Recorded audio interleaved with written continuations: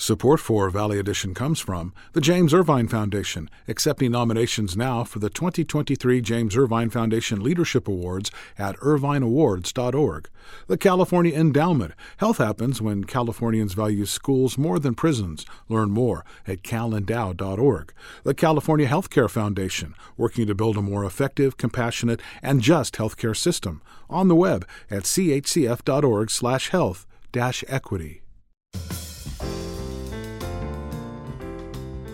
From KVPR, you're listening to Valley Edition.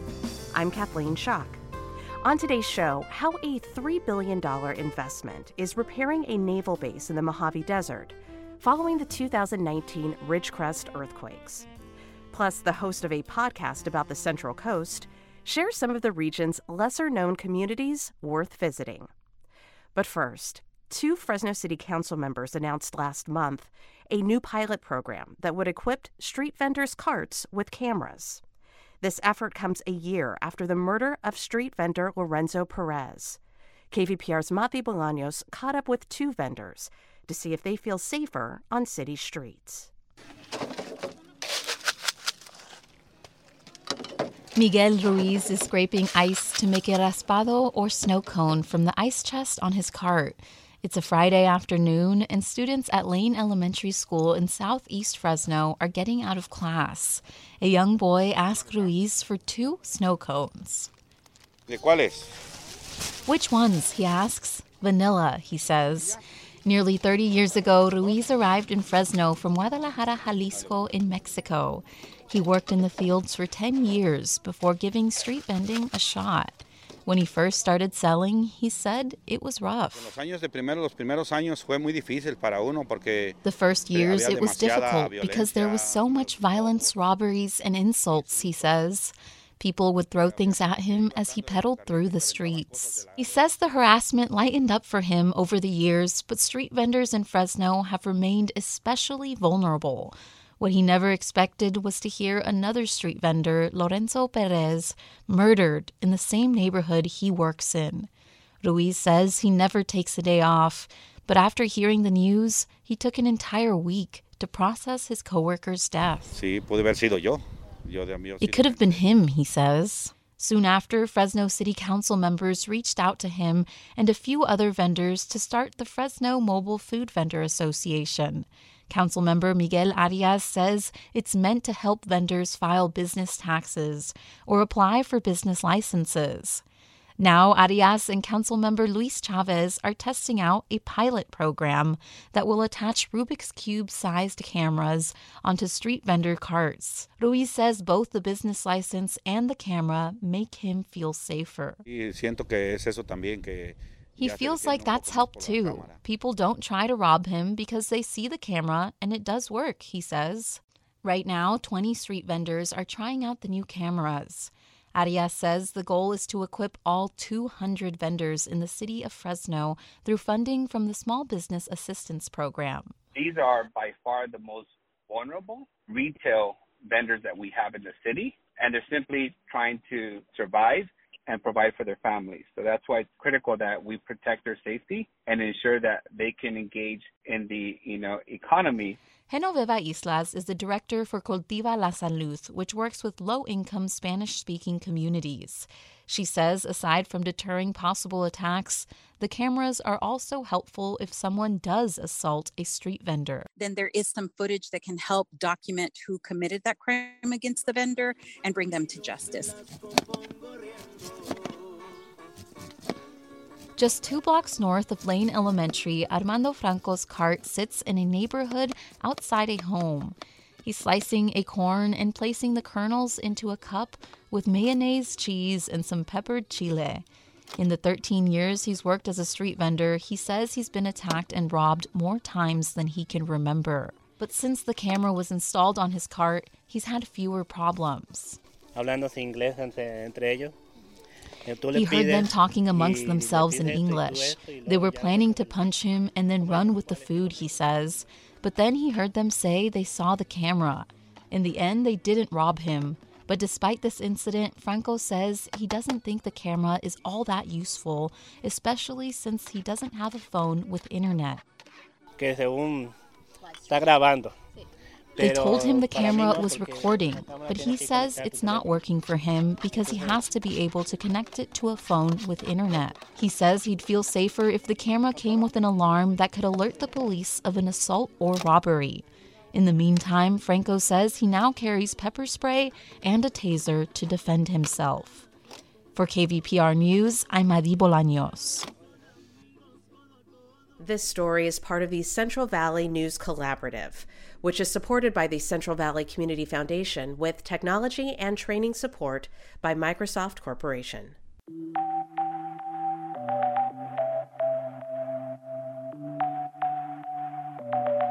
You're listening to Valley Edition. I'm Kathleen Schock. This next story you'll hear comes from our colleague at KCLU in Thousand Oaks. It's called The 101. And it's about the communities that hug Highway 101 from Thousand Oaks up to San Luis Obispo. In this excerpt, host Michelle Lockton looks at what it's like to be undocumented for a really long time. We're talking decades. She speaks to people living and working on the Central Coast about their lives and what worries them most. Today we'll hear from two of the people she interviewed, Vicente and Avelia. Michelle picks up the story.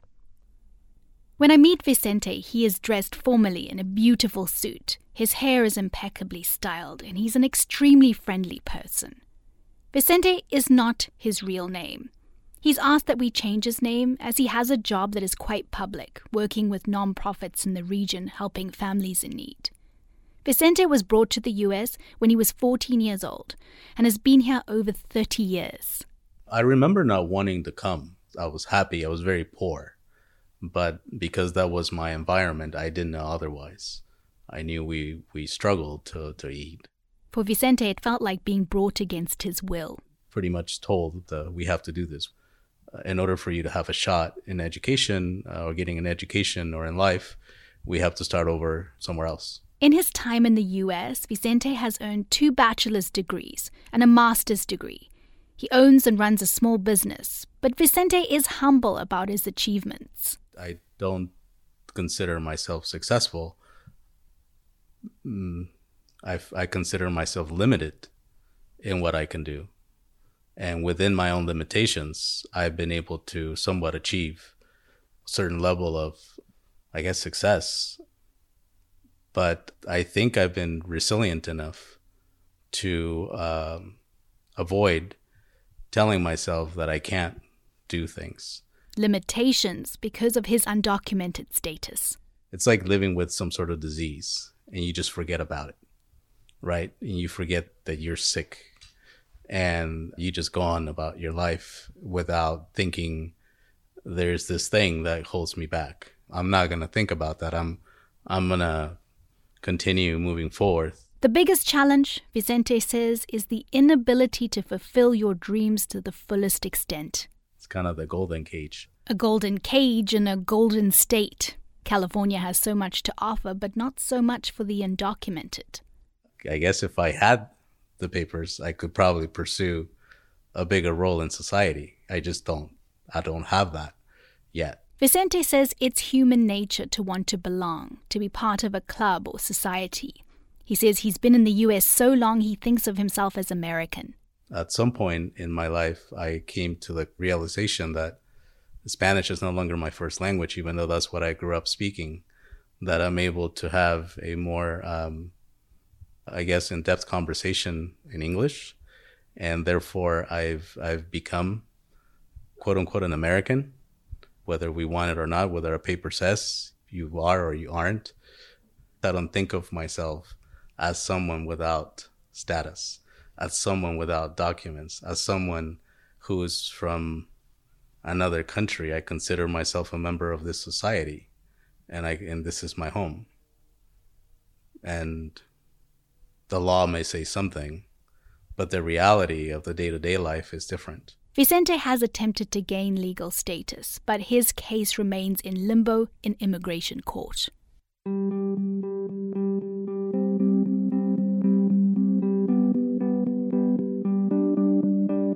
The final undocumented person you'll meet today is Avelia. It's in Port Hueneme that I'm welcomed into Avelia's home. Evelia's hair is tied up neatly and she's fussing around her home when I arrive. It takes her a little while to finally sit down for the interview. The walls of this home are filled with pictures of her children and grandchildren. As I look at the pictures of the family, I learn about their incredible achievements. Evelia is undocumented, but her children are citizens, and so they've been able to take on careers in the US Navy, the Army, the Air Force, and one is a successful ranch manager. Evelia's daughter, Ruth, joins us that day to act as translator. Ruth works for a member of Congress. At the family's request, I'm only using their first names to protect their privacy. Evelia has lived in the US undocumented for more than 30 years. But after all these decades, she's recently received some good news about her immigration status. A petition made by one of her children for permanent residency had been accepted after previously being denied. This is still a journey ahead, but if all goes well, she could get a green card. I asked Evelia what it was like to receive that news. Ruth acted as translator. Cuando Vanessa me habló diciéndome que había llegado el papel de migración, que me habían aceptado. My mom says she was very, very happy and overjoyed. After 30 years of being in this country, it does bring a lot of overjoy in that moment. You can't really feel it, but when you do, it's a sense of pride, and she thanks God for it. Evelia's eyes are filled with tears throughout the interview. It is incredibly emotional for her to have this conversation. I ask what getting a green card would mean. Después de 34 años estar aquí, pues a veces. So she's saying there's a lot of barriers, obviously, after being here for 34 years. She wasn't able, to travel very much when she got notification. Obviously, it did bring a tremendous amount of emotion, but mostly she said that what she realized was that she would if this continues and eventually if she does get it, her green card, she'll be able to travel and back to see her parents, because after 34 years, she hasn't been able to go back. There have been many difficult times for Evelia and her family. They've slept on floors and lived in bad neighborhoods where there was gun violence, and always feeling like they're in hiding. I asked her what worries her the most about being undocumented. Mis nietos, que eres. Los veo y los quiero tanto. She's saying her biggest worry, as that comes up, is her grandchildren. It's funny that she's telling me this, but she says that it's hard thinking. She only has two, and it's hard thinking of the idea that if this gets denied or if something happens or overturned, and the thought of being sent back is unbelievable to her. It's a strain in her heart. That's the one thing she wants, is that if she can get through this without the idea of leaving, it would be the best thing in the world, having her grandchildren raised alongside with her. I asked Ruth, Evelia's daughter, what this process has been like for her and her siblings. I mean, it's a sign of relief. It's hard. It's a sign of relief, not just for me.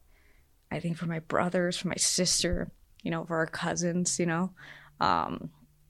it's not a big news, but it's enough to be okay, we're on the right path. We're almost there. Ruth says as a child, they didn't really understand the consequences of being undocumented. It was common in their community. I mean, we grew up in a very agricultural place, so the majority of the kids I went to high school and middle school and everything, we were all have the similar story. Ruth knows her parents and her mother have relied on her to help them through this process. Your parents might rely on you a lot to get things done. It's because they don't know, they're still strangers to a country they've called home, because they don't know the systems yet, because they've been invisible tried to be invisible for so many years. So that's where they rely on us. Those were the stories of Vicente and Evelia, two of the over 2 million undocumented people living in California. They were interviewed by Michelle Loxton for the 101 podcast. I spoke with her about the project. A lot of people here in the Central Valley think of the Central Coast as, a vacation destination that is, primarily made up of a bunch of really affluent communities. But what I think is so interesting about your podcast, and this was certainly evident in the clip that we just heard, is that you shine a light on the diversity of the region and the economic and the environmental challenges that are facing the people who live there. What are you hoping to accomplish with this podcast? Well, the 101 aims to share in-depth stories about our community. So I can take a 20-minute episode to investigate the impacts of exceptional drought in our region, for example. I can take or report on the many devastating aspects of the fentanyl crisis in our community. The podcast is all about taking a deep dive into the issues, the discoveries, and the conversations that are important to California's Central and South Coast. Yes, many people immediately think of affluent communities in our region like Santa Barbara, for example, but I've covered the affordable housing issues in that city. And in the piece that you just referenced there, the lives of many undocumented people living in our community, working in restaurants and as farm workers. So a lot of issues that are important to our community. And hearing you talk, it just strikes me, how many of those issues are also relevant here in the Central Valley, be it drought, be it affordable housing. It really speaks to how interconnected we are here in California. Absolutely. So you also cover many of the environmental issues that are facing the Central Coast, including how to protect the region's wildlife population. Tell us a little bit about the Animal Crossing project that's in development. This is a great story. The 101 podcast isn't just about the difficult things happening in our community. It's also about the exciting and inspiring things. So last month, construction work started on the world's largest animal crossing. It'll be built in a city called Agoura Hills, which is just north of Los Angeles. And it will be the width of an American football field going over 10 lanes of the 101 highway. It's a story about a solution for an environmental problem. And that's why I love telling that story, because, there's this highway in our area, the 101, which is so busy. Animals and habitats have been cut off from each other for decades because of the highway. So the animals will either try and cross the highway, they'll get hit by a car, or they just don't even try at all. So scientists said, we need a wildlife crossing. So they put this proposal together and they said, okay, it's going to cost $90 million. And they went to the public, raised all that money, 60% private funding, 40% state funding. And I wanted to speak to the people building it and get all the details about it. So what will it look like? How will they plan to convince the animals to use it? And I learned so many wonderful things about it. So these massive sound barriers that'll be put on it. And they've considered everything from native plants to soil ecology. So it's an episode that's about, the in-depth story of the world's largest animal crossing right in our community. And another episode, speaking of animals, that I really encourage folks to listen to is about the comeback stories of the monarch butterfly, the Pismo Beach clam, and the Channel Island fox. Now, I want folks to listen to the podcast. I don't want to give anything away, but maybe you could give us a little teaser. Sure. So I love telling this story. So we get, as you know, so much bad news about climate change and nature all the time. But I started noticing all these good news stories about nature in our region. First, there was this incredible resurgence of the Pismo Beach clam. So there hadn't been a legal size Pismo Beach clam since the 1990s. Well, there hasn't been, meaning that no clam that's been found is big enough to be fished. And then last year, after years of very few clams being found on the beach, they started seeing thousands of them. And so they aren't legal size yet, but scientists are hoping this resurgence will lead to a legal size Pismo Beach clam in the next few years. And it's this amazing comeback story for Pismo Beach, which is a city that has very much staked its whole identity around the clam. And then there was the comeback story of the monarch butterfly. So this has been widely documented, but the butterfly almost disappeared in 2020. And then there's a city called Goleta, which is just north of Santa Barbara here in my region, and they have this huge butterfly grove. The butterfly is actually on the city's logo, so you can tell it's a big deal to them. And then in 2020, they counted 16 butterflies in the grove. And it was really, really sad. But luckily last year, the numbers climbed significantly to 9,000. So it was a happy story for the city, but they know that they need to do more for the butterflies. So they're doing this massive restoration project in the grove. And I looked at that for the episode. And the final comeback story for the episode was the Channel Islands fox. Now, these are cute domestic cat-sized red, white, and gray foxes. And they're found on the islands just off of our coast on the Channel Islands. And at one stage, almost went extinct. And it was because of this awful knock-on effect from the dangerous chemical DDT that was dumped in the ocean. It's a long story, but long story short, thanks to a huge effort by scientists, which included captive breeding, they are now thriving on the islands. And I went to the Channel Islands to see how they were doing and see how they managed to save them. So it was 3 comeback stories, 3 feel-good stories for one episode.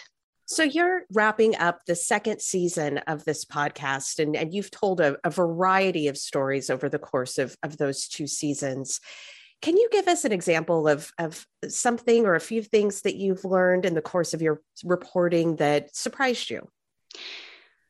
Well, I'd say one of the stories that I worked on for this season that surprised me was the mental health crisis of young people in our community. So I remember listening to the US Surgeon General at the end of last year saying that young people were experiencing a mental health crisis. And I wondered if that was being reflected locally. The answer is yes, and I had no idea how bad things were. So to give you an idea of what's going on in our community, I visited a local school district and spoke to the person that oversees their mental health programs. And to paint a picture of the situation, she said her team used to know by name the children that were really struggling. So these were the children that they were most concerned about. And then last year, things got so bad, they had to create a spreadsheet with all the names. In the last school year, there were 82 psychiatric hospitalizations in that district that the district is aware of. And some of those hospitalizations were students cycling through multiple hospital stays. They also have these district provided Chromebooks that students go home with, particularly during the pandemic. And they notify counselors if a student searches something like, I want to die, or how do I end my life? And last year, they followed up on 600 students typing in those types of things. So this was shocking to me and surprised me a lot. I spoke to a lot of young people for the episode, and they shared a lot of their ups and downs with me, but also what is really helping them right now. That is really stunning to hear. And I'm sure something that, is facing our community as well. Well, let's end on a slightly more positive or optimistic note. Obviously, I think many of our listeners are familiar with communities like Pismo Beach and Morro Bay. But before I let you go, what are some of the maybe lesser known towns or communities that you suggest people check out along the Central Coast? Okay, so I have a few ideas here. So we've talked about the Channel Islands. They're incredible. If you love camping and you like hiking, it's definitely worth a trip to the Channel Islands. And of course, there's the Channel Island foxes, which you'll see running around the campground. They're just there and they're very mischievous. They actually get told that when you arrive. They know how to open tents and use zippers, and are known to open backpacks and steal food. But yeah, the Channel Islands, they're described by scientists as taking a trip back in time to see what California would have looked like if it wasn't inhabited. So it's home to animals and plants that you'll see nowhere else in the world. And some are so ancient that one scientist told me it's like the equivalent of coming across a woolly mammoth. So the Channel Islands are amazing. For the final episode of season 2, I spent some time in the Santa Ynez Valley, which is about an hour south of Pismo Beach, and it's just north of Santa Barbara. And I visited the Santa Ynez Band of Chumash Indians Reservation to learn about their new museum that is slated to open in the fall. It's going to be this incredible museum that has the task of sharing the history of Native people who've been in our region 8,000 years. So if you're planning a trip to our region, I would consider the museum when it's finally opens later this year. There's also the Chumash Casino if you fancy a bit of gambling. And also not far from the reservation is also the town of Solvang, which is really well known as the Danish capital of the US. Basically, it's this Dutch-style architecture in town, and they have events, and they have a Yule Fest at Christmas time, and lots of beautiful wineries as well. So I think those are a few of the things that people don't normally think about when they think about coming to California Central and South Coast. Well, I've been talking with Michelle Loxton, the host of the 101 podcast. Michelle, thank you so much for being on the show and sharing your work with us. Thank you so much.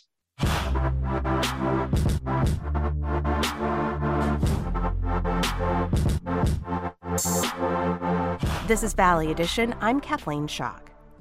Over 4th of July weekend 2019, the area around Ridgecrest in the Mojave Desert portion of Kern County was jolted by two huge earthquakes. Particularly ravaged was the nearby Naval Air Weapons Station, China Lake, which develops and tests weapons and aircraft for the Navy. A 2019 Navy presentation put damage estimates in the billions. Now, almost 3 years later, the base has broken ground on most of the major repairs needed to recover from the quakes. To learn more about these repairs, KVPR's Carrie Klein spoke with Navy Captain Lori Scott, the commanding officer of the OICC, the agency on base that's responsible for most of the construction. The first earthquake happened on the 4th of July. So we quickly gathered a team to help out with the response effort. They arrived on the 5th of July, just in time for the second earthquake, which was much larger. That was a 7.1. What they discovered was over 200 facilities that receive moderate to significant damage once they got on site.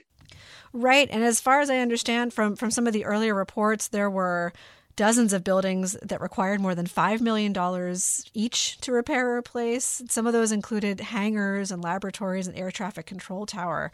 Is that accurate? Yes, that is. So there were several buildings that were significantly damaged, particularly buildings that were built back in the 40s, 50s, and 60s before California upgraded its seismic code around 1991 after a major earthquake event up north. So that consisted of hangars, air traffic control towers, some of the laboratories. China Lake has over 40 major laboratories. Some of those were damaged, as well as some of the test facilities on the installation as well. And those particular facilities that were damaged beyond repair, that falls on Mine Command, OICC China Lake, to build replacement facilities for those. Right. So the damage there was so extensive on base that NAVFAC, this acronym you mentioned, the Naval Facilities Engineering Systems Command, the Southwest office, actually created a whole new office at China Lake to manage earthquake construction, the OICC, which you're commanding officer of. So can you talk more about what is the OICC? What is its mission? Yes. So in the response, we took an integrated approach. So Naval Air Warfare Center Weapons Division, NOCWD, they provided folks to support the response along with NAVFAC. So in OICC China Lake, we have both NAVFAC employees as well as NOCWD employees. So it allows us to take a more efficient approach, if you will, to executing the program, because we have not only the execution agent, but the end user, if you will, who is going to be using these facilities when we're done. Okay, great. And so at China Lake, the OICC recently broke ground on a few big earthquake recovery projects, topping out $2.7 billion worth of construction projects, in fact. So talk about these projects and some of the bigger ones and what they'll do for the base. Absolutely. So we've gone and awarded all 22 projects, and as you said, totaling $2.7 billion from a program value perspective. So the big project that we're doing, we're rebuilding the airfield at China Lake, consists of 6 projects. So we got hangars, air traffic control tower, aprons, advanced laboratories, as well as firefighting station, the whole 9 yards. We're also rebuilding a lot of the facilities that were out at China Lake Propulsion Labs. And that's where NOC-WD do a lot of their energetics. So a lot of test facilities, as well as magazines to support different types of ordnance. We also have community support facilities to consist of a gymnasium and a multi-purpose religious facility. All the projects have moved from the design phase into the build phase, which means all contractors are on site and actively executing construction. So there's a lot of excitement around the base. And so it typically takes 7 to 9 months to complete the design phase, but we fast track certain elements of the design that has allowed us to stay on schedule and in a few cases ahead of schedule. And the funding for this largely came from the National Defense Authorization Act, correct?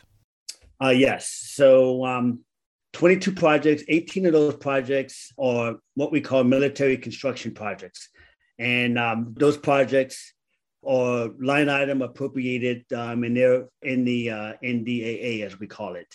And then we have repair projects as well.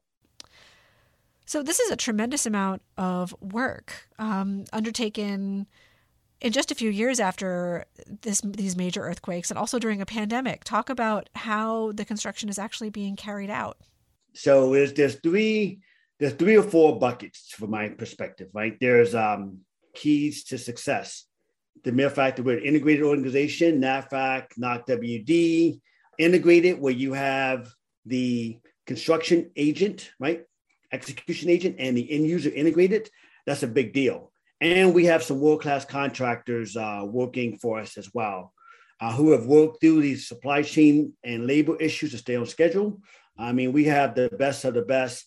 And those workers, I think it's important to point out, and these are workers from across the county as well, they're making sacrifices similar to what I've made in the military. They're away from their families, living in this temporary employed housing, and they're doing that not only to support their family, but to support our mission. And then from a community support perspective, the local community has been behind this recovery effort from day one. You know, they're the ones that advocated for the resources, and they've stand ready to support us in so many different ways. It's been really a joy, if you will, to be in a community that is really, really supportive of the Navy and our efforts. There's challenges. So early on, through various industry forums, we identified that there wasn't enough housing in Ridgecrest to accommodate just the sheer volume of construction workers. So we worked with the installation as well as with the city to build a temporary employee housing. So that's been a game changer in a lot of ways in attracting the right level of talent within the construction force. Also, what's been impressive is we are on schedule and given all the things that have happened with COVID and supply chains and things of that nature. I would also add that there's 800 workers on site right now, and we're ramping up to roughly 1,200 workers max on site late calendar year 2022 or early calendar year 2023. And we're currently executing about $1.5 million in daily construction production per day. And we're going to grow at our peak, we'll be at $2.5 to $3 million daily. And that's going to happen later in 2022. Wow, that's pretty impressive. And so these projects they're really ambitious and they sound really exciting. But I also wonder, I mean, how do they affect, or I should say, how do the earthquakes affect the mission capability of the base? I mean, has the ability to actually carry out, missions, do testing, anything like this actually been affected in the meantime as these construction projects are being carried out? So the base currently has a degraded mission capability. So they're not operating at what we call full mission capability. Once the projects are complete, then they'll be back to FMC. They're able to do some of their core missions, but not as efficiently as they would be if these facilities were not damaged. But they're operating at a degraded capability. And so when do you expect construction to all be finished? What's the timeline moving forward? So the first project will be 100% complete this fall. And that's the replacement of the gym and multi-purpose religious facility that was damaged during the earthquake. So we're going to have our first ribbon cutting this fall. By the end of 2023, 70% of the projects will be complete. By the end of 2024, all Milcon projects will be complete. We'll only have one repair project remaining, and that will wrap up in 2025. Okay, well, fantastic. Well, Captain Lori Scott of Naval Air Weapons Station China Lake, thanks so much for speaking with me today. Hey, Carrie, thanks.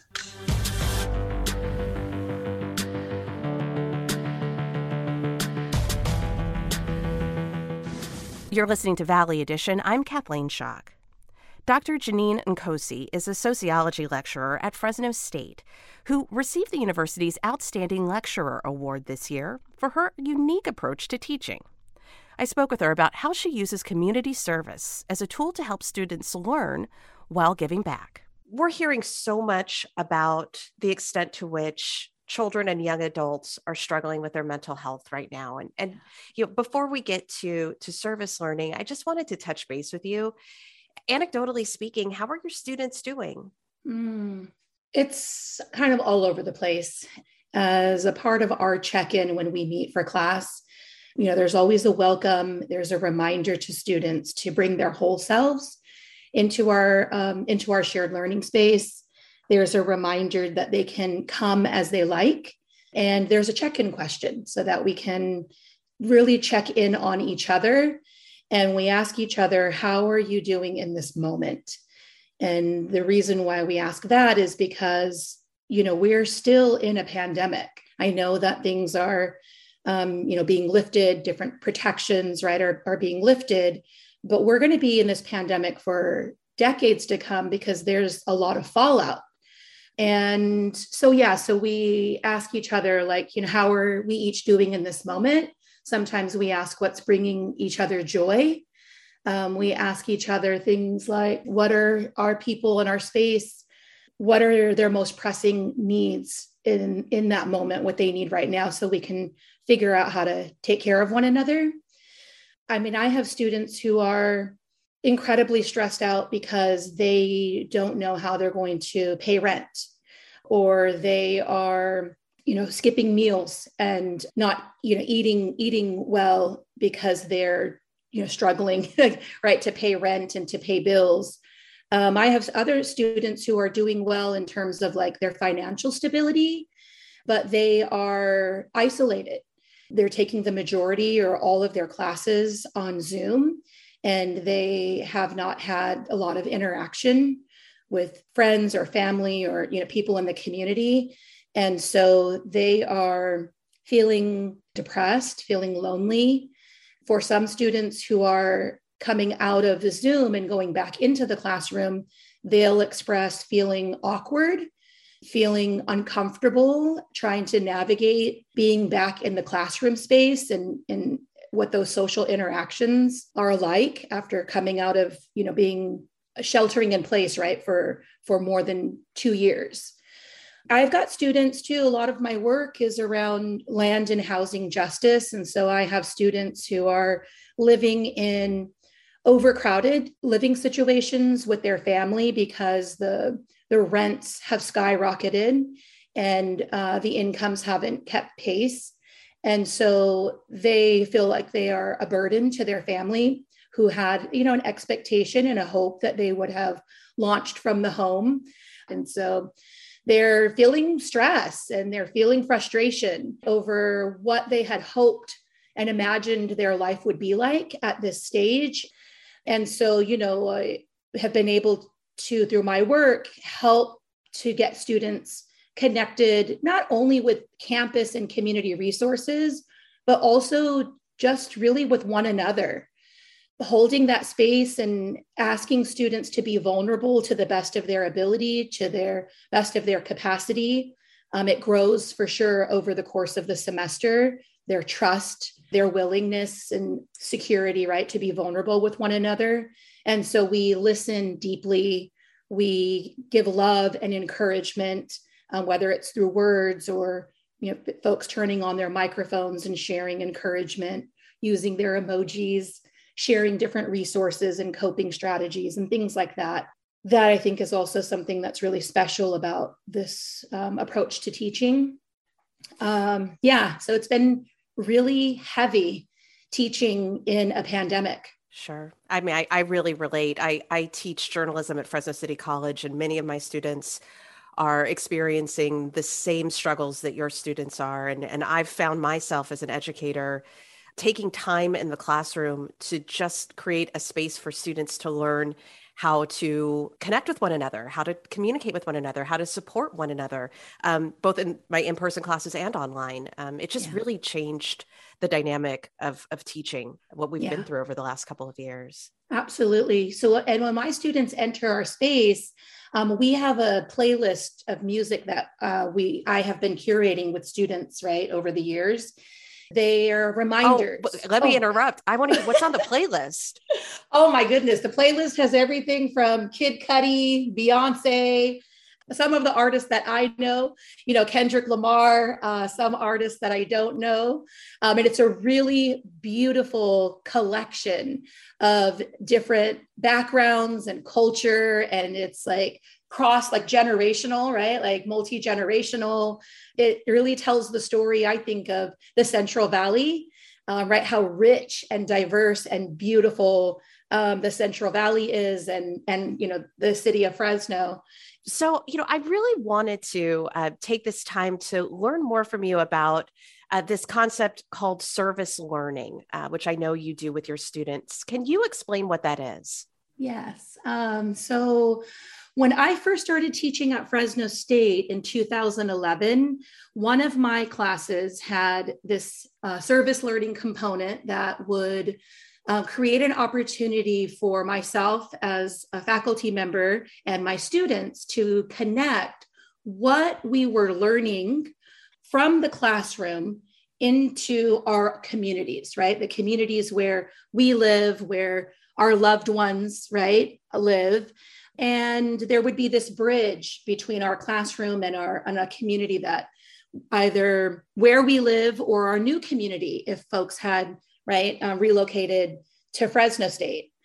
And it is a beautiful way of really bringing the curriculum to life, where now we're not only learning a concept in a book, or I'm giving a lecture on it and helping to unpack and explain what it is, but we are putting that learning into action in our community, and we're connecting it to maybe things that we are observing in our own daily lives.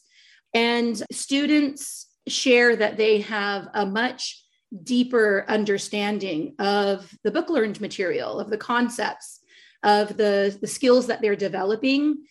They feel more prepared to apply this learning to their future careers. They can see the ways that they can transfer what they're learning in this one sociology class into the other classes and what they're learning, in their other programs.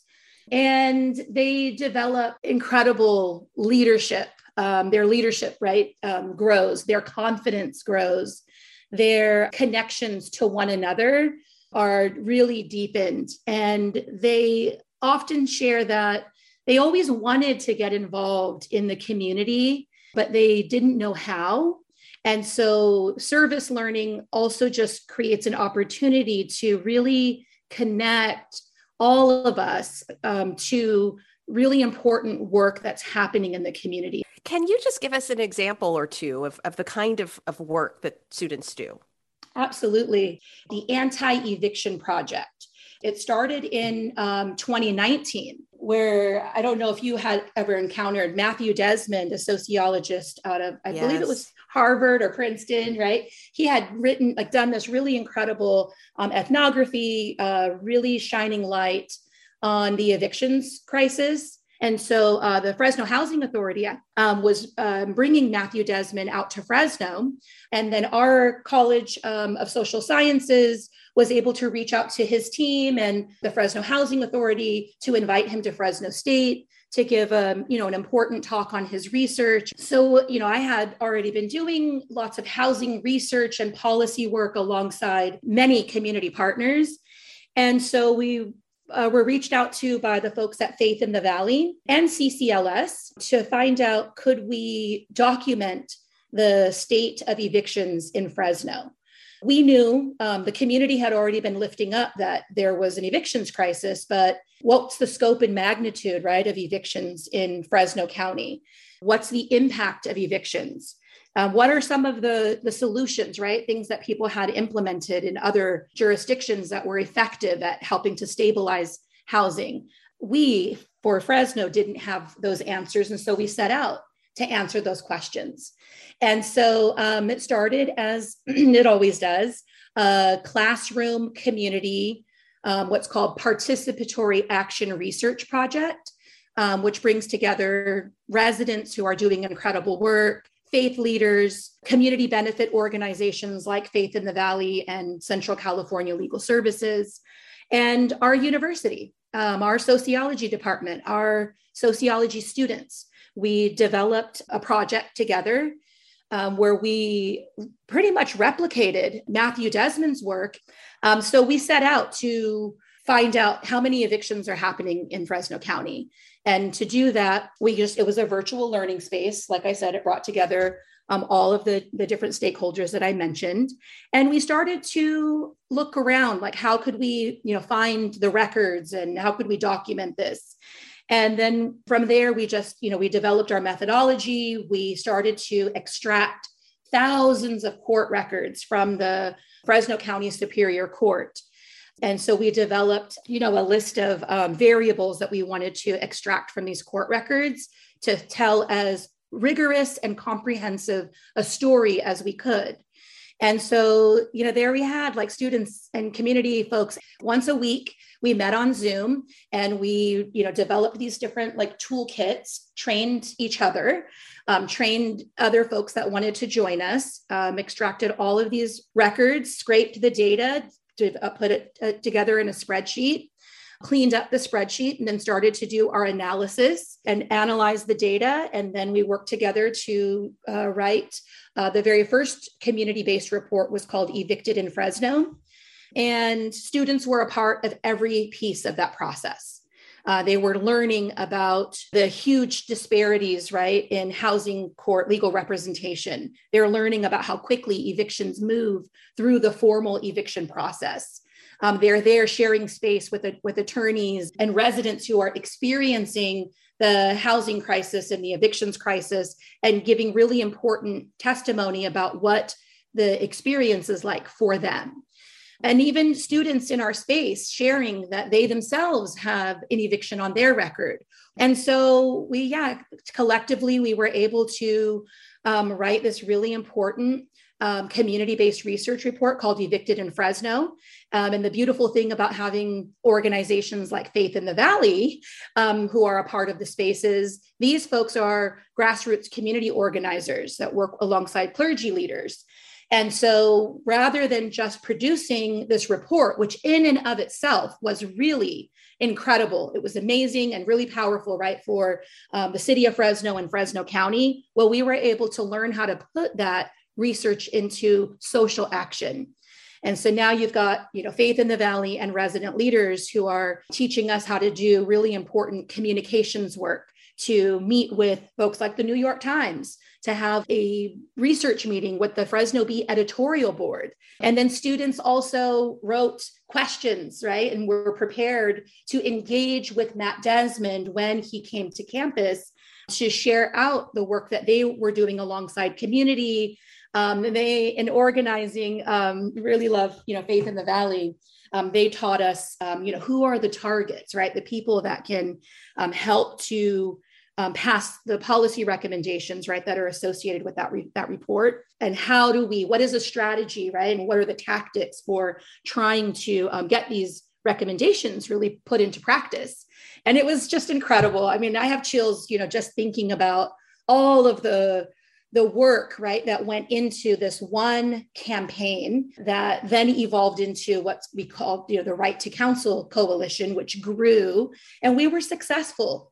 This coalition was successful. We did fall short in passing a right to counsel, but we were very successful in working alongside the city to enact things like the Rental Housing Retention Grant Program that allocated $5 million initially from the CARES Act funding. We were successful in using this community research to help get things like the eviction protection moratorium passed in Fresno early on in the pandemic. We were successful in getting an eviction protection program.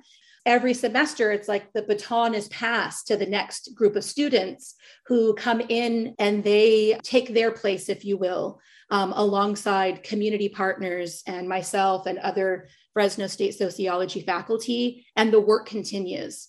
It just sounds like an incredible experience for your students and one that is deeply impactful. I've been talking with Dr. Janine Nkosi, sociology lecturer at Fresno State. Thank you so much for being on the show. Thank you.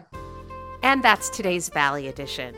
You could hear all this and more on our website, kvpr.org. You could also download the podcast and find us on Instagram, Twitter, and Facebook. We've got an app. It's called KVPR. The show is produced by our news team, including Alice Daniel, Carrie Klein, Madhi Bolaños, and Sarith Hawk. Technical support is from Don Weaver. I'm your host, Kathleen Schock. Thanks for listening. Support for Valley Edition comes from the James Irvine Foundation, accepting nominations now for the 2023 James Irvine Foundation Leadership Awards at irvineawards.org. The California Endowment. Health happens when Californians value schools more than prisons. Learn more at calendow.org. The California Healthcare Foundation, working to build a more effective, compassionate, and just healthcare system. On the web at chcf.org/health-equity.